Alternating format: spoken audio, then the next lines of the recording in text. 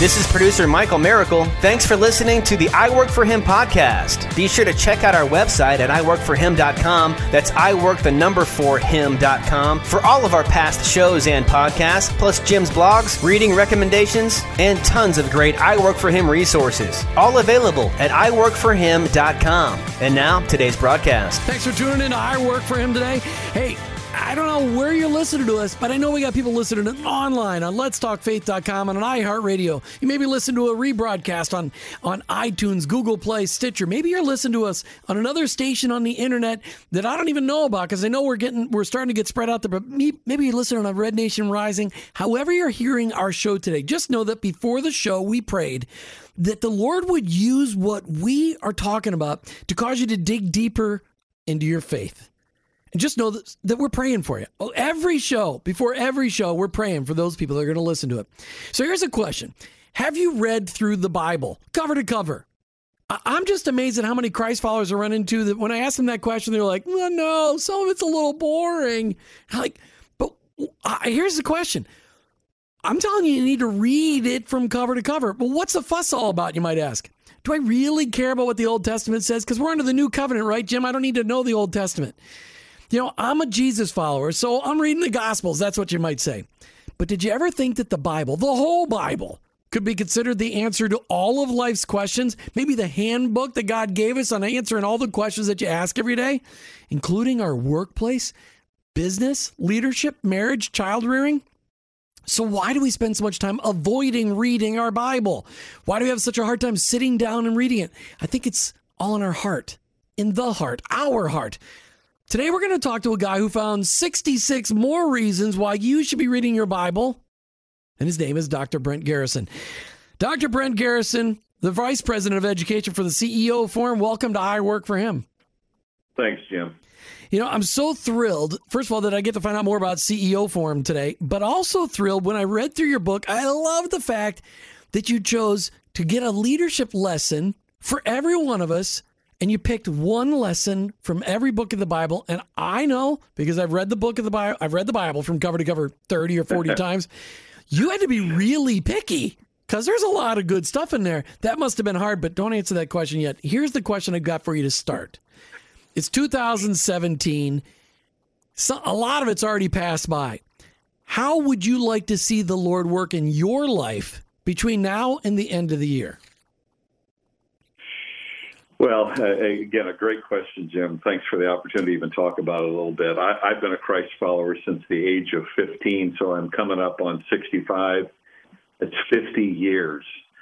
And having read through the Bible a number of times, a seminary grad, and it's on and on and on, you know, even as I've lived 50 years in Christ, I have a greater yearning today to be more attuned with the heart of God than probably ever in my life. And I'm thrilled that that's still the case. My faith is not old. It's not crystallized. It's fresh. And I believe, Jim, one of the reasons that it still is because of what you said earlier. You've got to be in the Word. It is powerful. It's sharper. It's like a sword that cuts right to the marrow of the bone. It's not like any book that's ever been written out of the hundreds of millions of books in recorded history. It's supernatural. It's been protected and guided by the Spirit of God. So, that's something that's just part of my life. I want to be in the Word on a regular basis and considering it. And then out of John 15, I've just fallen in love with this passage. I'm going to ask you to hold that passage to yourself just for a second. Today, we've got a special guest, Dr. Brent Garrison, Vice President of Education for the CEO Forum. But that's not why I brought him on. That's just an extra added bonus. He wrote this book that I absolutely loved, and I wanted to share it with you, our listeners, Leadership by the Book. And you know, listeners, that when I bring an author on and they've got a book, which makes them an author, I read it. I don't just skim it. I don't just pick through the pieces. I read the book. And because I want to make sure it's really going to be a good book to talk about. And this is a book that I'm excited we're going to get to give away a copy at the bottom of the half hour, but it's And I love it. I just love the approach. Brent, I apologize for having to interrupt you. You were about ready to share the thought and a thought from Scripture from John 15. And, I get to go to break. But I apologize. So I didn't mean to interrupt you, but I had to. So go ahead and tell us what you were going to share with us out of John 15. Well, thanks. That music was real soft in the background, so I just went over. But John 15, folks, if you haven't really spent some time looking at the first 10 verses of John 15, you know this passage. It's about I'm the true vine and my Father's the gardener. It is a profound passage that all believers need to park on. How do I cuddle up next to the Father? How do I get close to him? How do I know his mind? And I believe, again, being in the Word and prayer are just absolutely essential for your faith to remain lively and fresh. I could never imagine. I gave my life to Christ at 13, so just a couple years ahead of when you did. And I'm a little younger because it's only been a 37-year walk at this point in time. But I always thought, I remember when that first summer as I started reading my Bible, I thought, well, I got a few things I got to work on, and I'm going to be good. And 37 years later, yeah, thank you, because that's exactly what that's to say. 37 years later, I'm thinking, oh my goodness, there's more on that list today than there's ever been. And how humbling that is, but how awesome it is, just as you said, that my walk with the Lord today is as fresh today as it was 37 years ago, yet I have so much more perspective on who my Heavenly Father is. I never imagined that. And that's what's so cool. So I'm excited to talk to you about it, and I really want to talk about your book, Leadership by the Book, but I really want to hear a little bit about CEO Forum, because you are the first person to talk about CEO Forum on I Work for Him, and that's because I just didn't know it was out there, because you guys kind of play pretty conservative. So under the radar screen. About 20 years ago, Mac McQuiston, who worked for Focus on the Family, was interacting with high net worth donors for Focus, and a couple of them said, Mac, we really don't have a forum that we can, as people of faith running large companies, get together and talk about workplace. And so that's how the forum started. Today we work with about 200 CEOs or senior executives with companies that are $100 million or larger, which puts them in pretty rarefied air. And then a number of the companies are well over $1 billion. So it's kind of a unique workplace ministry. And we work with the Blackabees, Henry and Richard Blackaby, Experiencing God, a number of people know. And we do something called Spiritual Leadership Institute, which challenges our members to live out that marketplace opportunity that God's given in their place of employment. I love the fact you're working with the Blackabees, and they have what an incredible reputation. And can you imagine writing a workbook, call it Experiencing God, 30 years ago? And imagining now that it's sold, 20 or 30 million. It's probably even more than that. I only just last year got to go through Experiencing God, even though my wife had gone through it decades ago. And I was like, that is the coolest study ever. It was so much fun. It was so much fun. Very intense, but so much fun. So CEO Forum, it's for the super duper big wigs, male and female? Yes. Absolutely. That's fantastic. So if people want to find out more about it online, is it CEO Forum or what's the website in case they know? No, we really have, our website is really, again, as you said earlier, it's just kind of under the radar. If somebody does want to find out more, they can email me, Brent, B-R-E-N-T, at ceoforum1.org. And then we'll talk to them a little bit farther about it. But again, it's more of a word of mouth association, and I found these people, Jim, to be some of the most amazing leaders of anyone I've ever met. And I've worked in the Christian higher ed and ministry world for over 30 years. These are special folks who want to use the marketplace as an opportunity to advance the kingdom of God. And that is so cool. And the fact that they've really got a lot of responsibility, because I imagine most of those companies are going to be publicly owned companies, correct? Yeah. Yeah. And there's so much pressure in that part of the marketplace, in the stock market, for people who are like, hey, it's all about the money. But yet you're training up leaders to make it not about the money, but to be about the people and about the impact they can make for the kingdom. That's really cool. So let's talk about this book, Leadership by the Book. What inspired you, Brent, to go dig through all 66 books of the Bible and pick out only one leadership lesson from each one? Well, Jim, again, working with a group of CEOs with CEO Forum, I was thinking, my goodness, how in the world can I get them to see the Word of God as the greatest resource for leadership development that there is? Because that's what I believe. And so the idea just one day say, hey, let's write a little blurb from Genesis, and then you do one, you do 66. That's literally how it happened. And as I finished each one, I would send it to my group and say, hey, is this of any value to you? And I kept getting a couple comments back. Yes, it's great because it's short and sweet. These are short chapters. It's a 300-page book, but each chapter is pretty short. So it's not taking a lot of time out of these guys' busy lives. And then secondly, they appreciated that the Word of God was preeminent. It started at the beginning with a scripture passage, and then there are hundreds of other passages alluded to in the book, as well as some leadership reflection questions at the back of each chapter. Because, again, you read a chapter and you don't really think about it deeper. What value of it is that?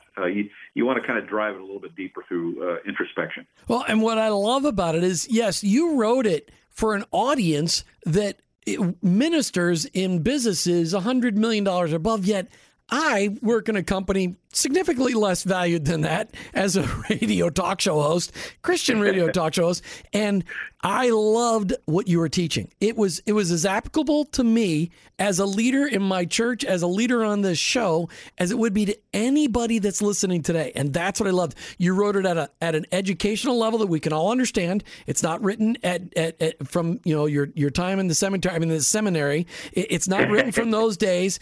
It's easy to understand. That's why I love books like that. Those are books I can get excited about because most people don't think like theologians. Yeah, exactly. All right, so I think the other thing too, Jim, is that I also tried to bring in quite regularly modern day illustrations, be it Enron or other things like that, that happen in the business world, because frankly, I don't know that the church gets business very well. I would agree. I think we're buying into this misnomer that all businesses are crooked because we hear about a couple of them that are crooked. But the vast majority of businesses in America, small or large, are run by well-meaning people that are trying to do a good job. And so I think the church needs to embrace business leaders and really encourage them to live their faith in the marketplace. That's where most people live, at work. I think that is starting to happen. The Made to Flourish movement is out there touching pastors' lives, and it is really the listeners of this show have the opportunity to reverse influence their churches and to let their pastors know, hey, I want to know how to apply what you're teaching on Sunday with what I'm doing in my 9 to 5. I'm hearing it on the radio. Let's hear it on Sunday morning. And so it's happening, and there are 1,000 faith and work ministries around the country. We've only highlighted 300 or 400 of them so far. There's so much in this movement because people are understanding, hey, this whole Jesus thing, it's about my whole life, not just my Sunday life. And I want to know how to apply it. And that's what's great about your book. Jim, we somehow got the dichotomy that there's the sacred and the secular. And that's just nonsense. Our life, everything about our life is in Christ. And so we spend how many hours a week at work? And that's the place we interact with people that probably don't know Jesus. And they need to see Jesus in our lives there as well.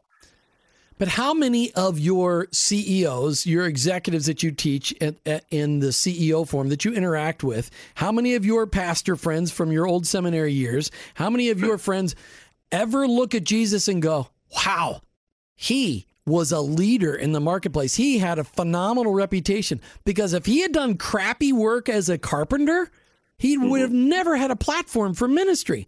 He must have been remarkably respected because everybody knew who he was. Hey, that's the carpenter from Nazareth. They had a hard time with the whole Son of God deal, but nobody said, there's the lousy carpenter from Nazareth. Nobody ever said that. I mean, how many people have that perspective? The Apostle Paul was a tent maker, even though he was a Pharisee. He was highly trained. But he says, hey, I've got to rely on a marketplace thing to pay for the bills. Jim, I can't answer how many or what percentage kind of get it in our forum membership, but that's what we're all about, is to help them consider that possibility that God has ordained them to be in that position for such a time to influence their company for Christ. And that's a variety of ways, from Corporate Chaplains of America to Bible studies to decisions that they make, to interaction with employees. So that's what's so cool about the Marketplace movement is it's where people are at that don't know Jesus. Yeah, and we like to, on I Work For Him, we like to expand it to the workplace movement, not just the marketplace movement, because we got a lot of people listening that their workplace isn't in the marketplace. Their workplace may be in their retirement because they're retired from their first phase and they're moving into their second phase. They may be a stay-at-home mom. They may be a teacher. They may be a government worker, things that aren't marketplace, but they still all know that their workplace, it's their mission field. And in that mission field, they may be the only Jesus their coworkers and employees may ever meet. That's what's really cool about connecting your faith and work. Hey, today we're talking with Dr. Brent Garrison about his book, Leadership by the Book. And we're going to dig right in, but I want to make sure you knew that just in case you might have just tuned in. Brent, let's start digging in. I chose as randomly as I could chapters from your book that we could talk about today. And I chose your chapter on Exodus, Ezra. I thought, okay, so we got Exodus, we got a little Moses, Ezra, we got a little prophet, Thessalonians, got a little Paul, and Revelation, because people are going, where can there possibly be a leadership lesson from the book of Revelation? So let's talk about Exodus. Are you ready? Yeah. Absolutely. All right. So the title on Exodus is Between a Rock and a Hard Place. So what was the situation that you lay up here in this chapter? Well, people have read the Old Testament, we're encouraging to know that Moses on two occasions, here in Exodus 17 and then Numbers 20, was involved in parched people. They wanted more water. They needed more water. Now let's make this perfectly clear. God has provided everything for these people. And you in your notes said probably 2 million people in the desert. So manna, quail, the movement of the cloud and the fire. I mean, they were being led. Everything was being provided. But for some reason, they didn't think there was enough water. So they start grumbling and complaining. So Moses, again, leading these people to the desert, he says things like, why do you quarrel with me? Why do you put the Lord to the test? And then he says to the Lord, what am I to do with these people? They are almost ready to stone me. So he's a frustrated leader. He's in between a rock and a hard place. Well, and he says, what am I supposed to do with these people that you've asked me to lead? Exactly. that passing the buck of responsibility. That's the point. I mean, in my background, I was in Christian higher ed for 32 years, and ultimately was a president of a Christian university in Phoenix. And I dealt with a lot of employees, hundreds and hundreds of them over the years. And I can tell you from personal experience and talking to other leaders, we can get frustrated with the people that we lead. And yet, I'm trying to challenge you in this chapter is that's not the right response. These are God's creation. These are the people that God has given you to lead and to minister to. And we nobody likes it when a leader shifts blame, do we? We think that's just not leadership. No, we expect the leaders to take responsibility of all those people, of their own decisions, and those of the people underneath them that report to them. Exactly. And we all know the Harry Truman sign he had on his desk, the buck stops here. How true. I'm the president of the United States. The buck stops here. I'm responsible for everything that happens underneath my administration. Yet, that wasn't the way Moses felt, and nor did he in Numbers 20 either. So do you see a lot of leaders really struggling with this pass the buck kind of thing, or do you see them taking responsibility for their actions and the actions of their people? I think as leaders we can do it both ways. I mean, at one time I may accept responsibility, and another time something comes up and I don't. The consistent way, though, is to always accept responsibility as a leader, and that may mean, Jim, that you lose that position. You're fired, or you have to resign. But that's what leaders do. They don't pass the buck. They don't blame everybody else. It's ultimately we are responsible for what happens under our leadership. So Moses' response, where he's frustrated and he kind of argues and grumbles at God, and we all need to have the perspective that Moses is known as a man who's a friend of God. They had a very tight relationship. Moses' response, most of us will never lead 2 million plus people across a desert, and it's a pretty rough place. I've seen pictures of it. It's not a place I want to go vacation. What was the right response for Moses when he was having this really frustrating time? What would have been the right response? Well, I feel the right response is that, again, we all face it as leaders, very frustrating situations with people. We always need to remember this is a precious person in God's sight. I need to respond to them as Jesus would. And so sometimes I need to just separate myself from the situation and calm my emotions, my visceral reactions, and bring it in prayer and maybe supplication before the Lord to know how to respond to that. And by the way, Jim, let's face it, leadership is going to be very frustrating. If you're not ready to handle people griping and complaining, you don't want to be a leader. That's just part of the gig, I guess. So people need to see in their leaders that transparency, that vulnerability that I made a mistake. They respect that. They can forgive that much easier than somebody trying to hide it or pass it along. And again, how do you feel? How does anybody feel when the person that that their leader is not taking the blame? It's shifting it with somebody else. Well, I think what's really a key is that as leaders, we need to make sure that we learn to take those frustrations and our failures and let those things help us become better leaders. Yeah. I mean, because some of the frustration may be because of our leadership. I mean, and that's a theme that you probably noticed through this book in several places, that a critic isn't always a bad thing. Sometimes that critic's there for a reason. And so don't always discount the circumstances or the person and say, oh, that's their perspective. Well, maybe they're right. Maybe you need, again, that's why I say just slow it down, bring it before the Lord. I'm a huge proponent of journaling. It helps me to write out my feelings and thoughts and reflect upon them, because I'm an emotional guy. I can kind of get in the moment and say something I really don't want to say. Oh, that is so true. All right, Brent, that was a great discussion on Exodus. So I thought it'd be kind of fun to jump into a conversation on Ezra. And for those of you just tuning in after the Bob and the Half Hour, we're talking today with Dr. Brent Garrison about his book that I just highlighted, 66 different lessons on leadership out of the scriptures. And I tried to pick random books to hit. We're talking about Exodus, then Ezra, then 2 Thessalonians, and then Revelation. So I know it's easy for me to say, but I'm on the air, so that's okay. So Ezra, leadership multiplication. So what was Ezra's role in Israel? Well, if you read the passage at the beginning of it, out of Ezra, in the 7th chapter there, we see some things about Ezra's life. First of all, he's a prophet. He covers 2 of the times of exile with Israel. And this is what the word says about this incredible man. He came up from Babylon. He was a teacher well-versed in the law of Moses. And then it says Ezra had devoted himself to the study and observance of the law of the Lord and teaching the decrees and laws of Israel.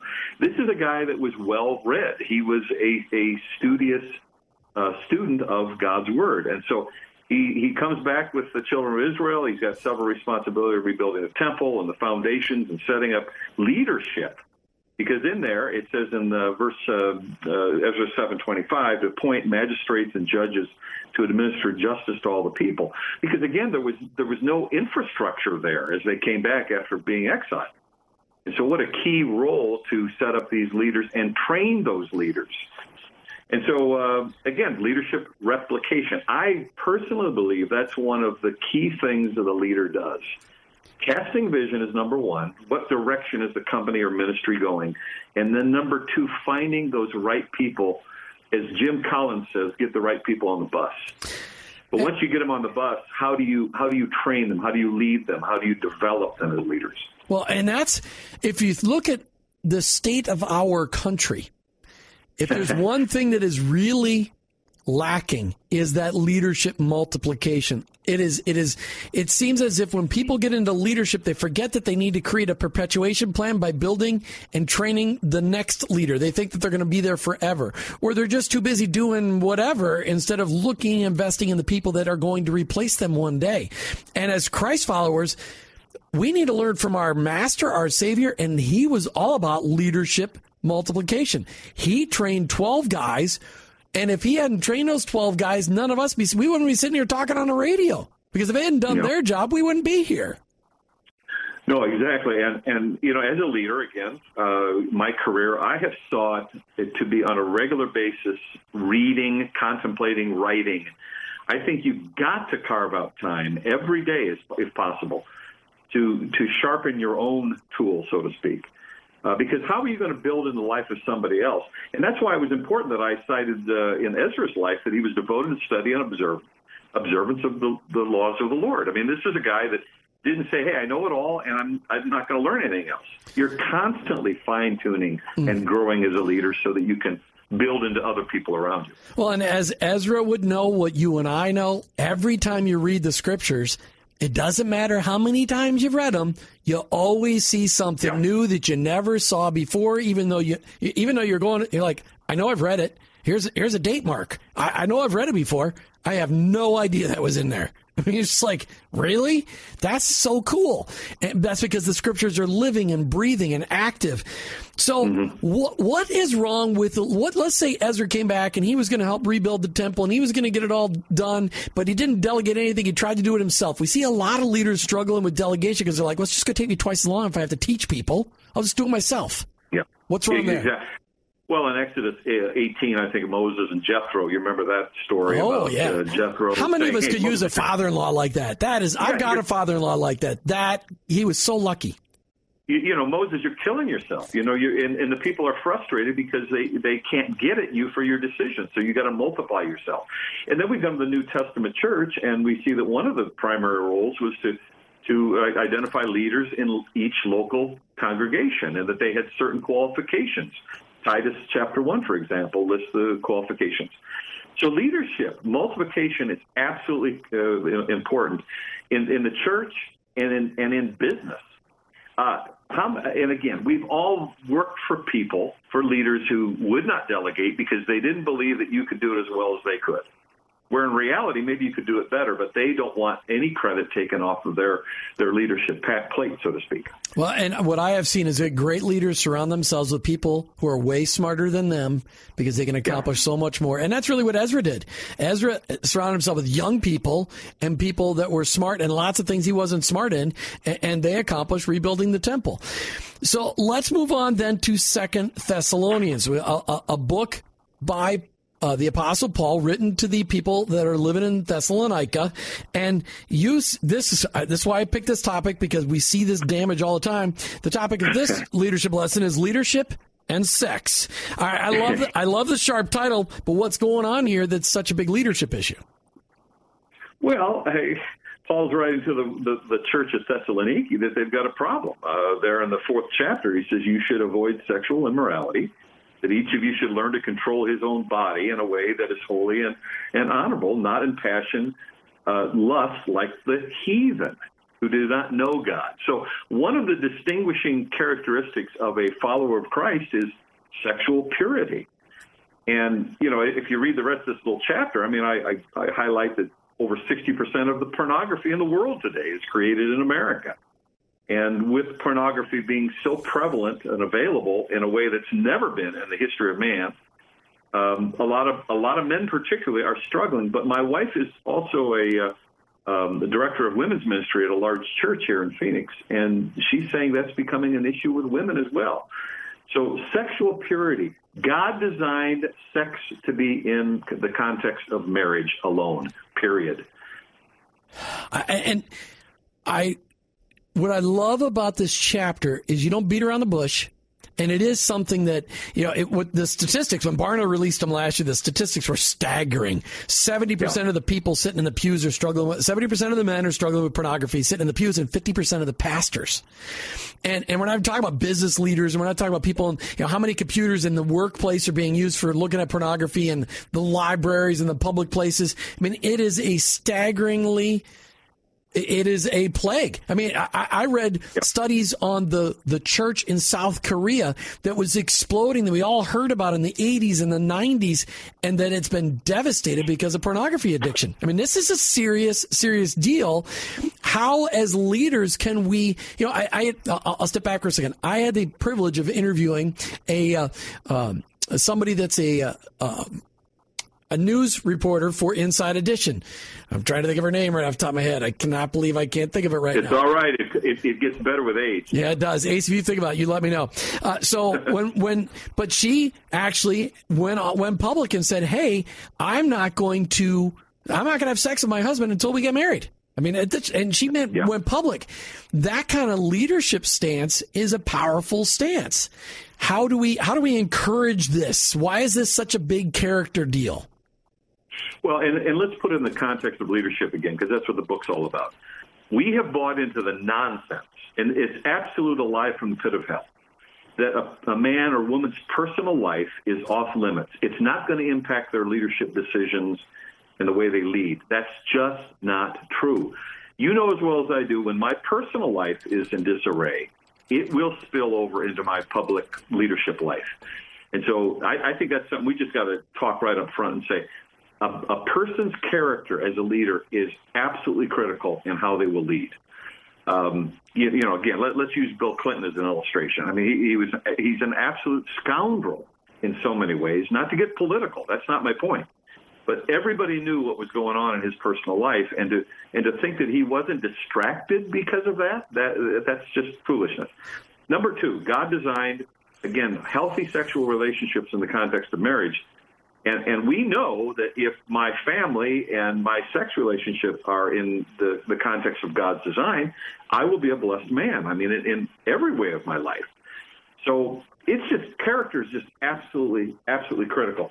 And in the chapter, you notice I've listed a bunch of people who were in politics and business and sports, and then a couple Bible characters, and all of their careers and lives were destroyed because of sexual impurity. It's amazing. Well, and when you look at the patriarchs, you look at Abraham, if he'd have just been a one-woman man, we wouldn't have so many of the problems that we have today in our world 4,000 years later. Hey, the person I was talking about was Megan Alexander. She wrote this book, Faith in the Spotlight, and she's on Inside Edition and on NFL's Thursday Night Football, and she went public. Hey, I'm not having sex with my husband until I get married. I want to make sure I said her name. So what are some of the ways, I mean, and you mentioned it, women are struggling with this now more, but men are more easily derailed sexually than women are. But what are some of the ways what are some of the ways we can prevent this from happening? Yeah, I do list about 5 of them there. But before I go real quick, sure. I don't know if you noticed, by the way, Jerry Sandusky, who was assistant football coach at Penn State under Joe Petrino. Last week, wasn't it, there was an article about his son being arrested for pornography? Yeah. And so, again, it's pervasive, folks. If we don't get a handle on this, it literally destroys lives. So anyway, to kind of deal with this issue, accountability is absolutely critical. Ecclesiastes 4:12, the importance of others in our lives. And this is one of the things that's been interesting in the CEO Forum. As these leaders get together in very confidential settings and begin to become transparent, it releases so much in their lives. The ability to share intimate details with someone else is absolutely a critical aspect of this sexual issue. I need to have someone in my life that knows me well enough and that I'm transparent enough that they can even read when I'm fibbing to them. I'm not being honest. So right. Accountability. A lot of people don't have that. And you know what, Jim? Leaders are probably the worst at this because, again, I'm a leader. I don't need somebody else in my life. And we need more than ever. Exactly, because as I also said in the beginning of the chapter, if you're a high-level leader, the opportunities for you to fall sexually are they're exponentially higher. Number 2, internet security. I mean, yes, the internet's out there; it's not going away. There is security that you can set. There's software you can buy that will help stop certain sites from coming up if you know that's a problem. Again, you've got to be proactive about that and say, Lord, I don't want this in my life because I know it's destroying part of me. And men, let's face it, if you're having a fantasy relationship sexually, your relationship with your wife is going to be greatly, greatly harmed with that. Mm-hmm. Don't kid yourself with that one. Reflection. I talked about journaling earlier. I'm a huge journaler. I need to write about the very thoughts and intents of my heart, James 1:22 and 23.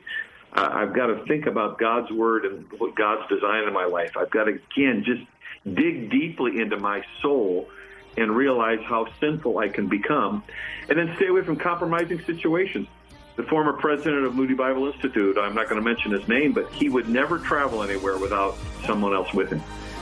And your last one, know how to handle your thoughts. Know how to capture those thoughts and hold them captive. You're listening to I Work for Him with your host, Jim Brangenberg, as we talk with Dr. Brent Garrison about his book, Leadership by the Book. He's with the CEO Forum, and he's also written this great book, Leadership by the Book, 66 lessons, one from each book of the Bible. Just practical stuff that you and I can learn about leadership from the leaders in the Bible.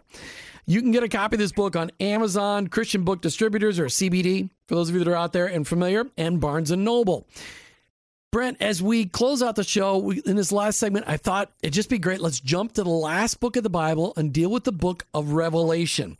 And what it says in there, the title for that chapter is, I hate lukewarm coffee. Now, I hate coffee, but I hate lukewarm Mountain Dew. So I'll just go with that one. So let me pray for you about coffee. No, I like Mountain Dew. It's good.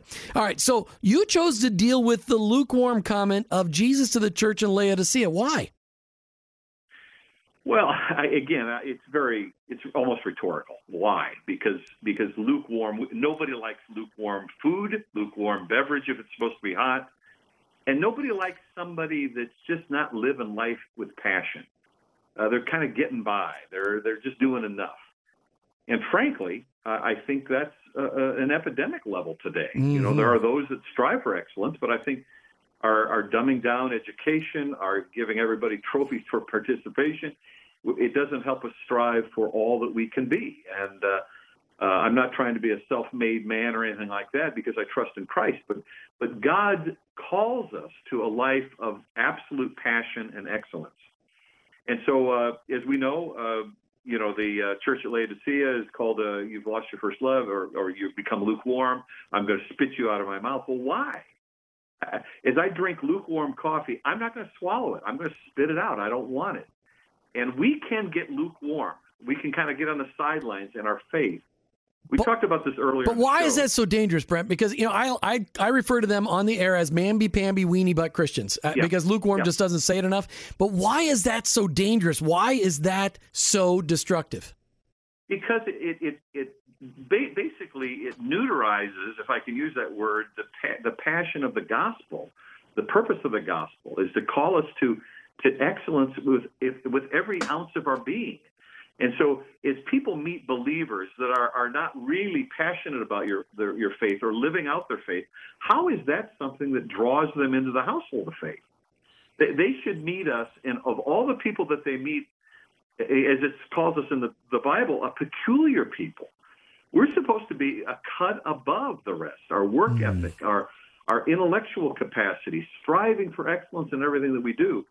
And if they just meet us and we're just kind of average or below average, I mean, how is that driving them to the Savior? Plus, the work of Christ is not being done. I mean, there's kingdom work happening all the time. And if we're just kind of getting by, that work is you're not getting it done. Somebody else may be doing it. So again, the passion in life, living out your faith, dynamic lives that draw people to Christ. Well, and you just hit so many hot buttons for me, but we're running out of time. But, as leaders, we shouldn't tolerate people underneath us that are just lukewarm employees. We shouldn't, and as Christ followers, we shouldn't tolerate lukewarm Christianity. I mean, good grief. Everybody who met Jesus, and it's documented in the Gospels, everybody who met him, their lives were never the same. How is it that we get so caught up and our lives aren't even changed? How is that? Are you really even a Christ follower if your life hasn't changed? If you're really just lukewarm, good grief, my life has been ridiculously upheavaled since I met Christ 37 years ago.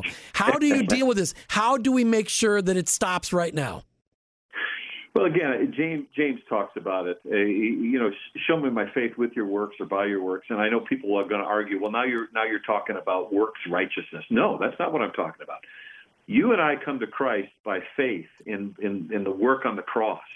But after I have a relationship, after I've been reconciled, 2 Corinthians 5, now because of that love for Christ, what he's done for me, I will do works of righteousness. It'll naturally flow. Yeah, it naturally flows out of you. So there's a great question you got to ask yourself if you're really not passionate about your faith. Am I in the faith? Have I been transformed by the blood of Christ? Because if you truly realize what you have in Christ and what he's done for you, you should be doing works of righteousness, not being lukewarm. That's the simplest thing I can say. I've got a great quote in this chapter from C.S. Lewis from Mere Christianity. I think everybody's got to read. It's too lengthy to read now, but C.S. Lewis writes about this very idea of mere Christianity, how it changed and transformed him as a writer. So the world desperately needs to see Christians living out their faith and authenticity and passion. Absolutely. It's very, very appealing. Absolutely. But when they see us just kind of getting by, or much like the rest of the world, they go, you don't have anything I don't have. Dr. Brent Garrison, thanks so much for being on I Work for Him and for writing this fantastic book, Leadership by the Book. Thanks, Brent. Thank you, Jim. We come to the end of another I Work for Him show. Thanks for tuning in today. Get a copy of this book, Leadership by the Book. It'll show you how applicable every book of the Bible is to your life. You've been listening to I Work for Him with your host, Jim Brangenberg. I'm a Christ follower. My workplace, it's my mission field, but ultimately, I work for Him.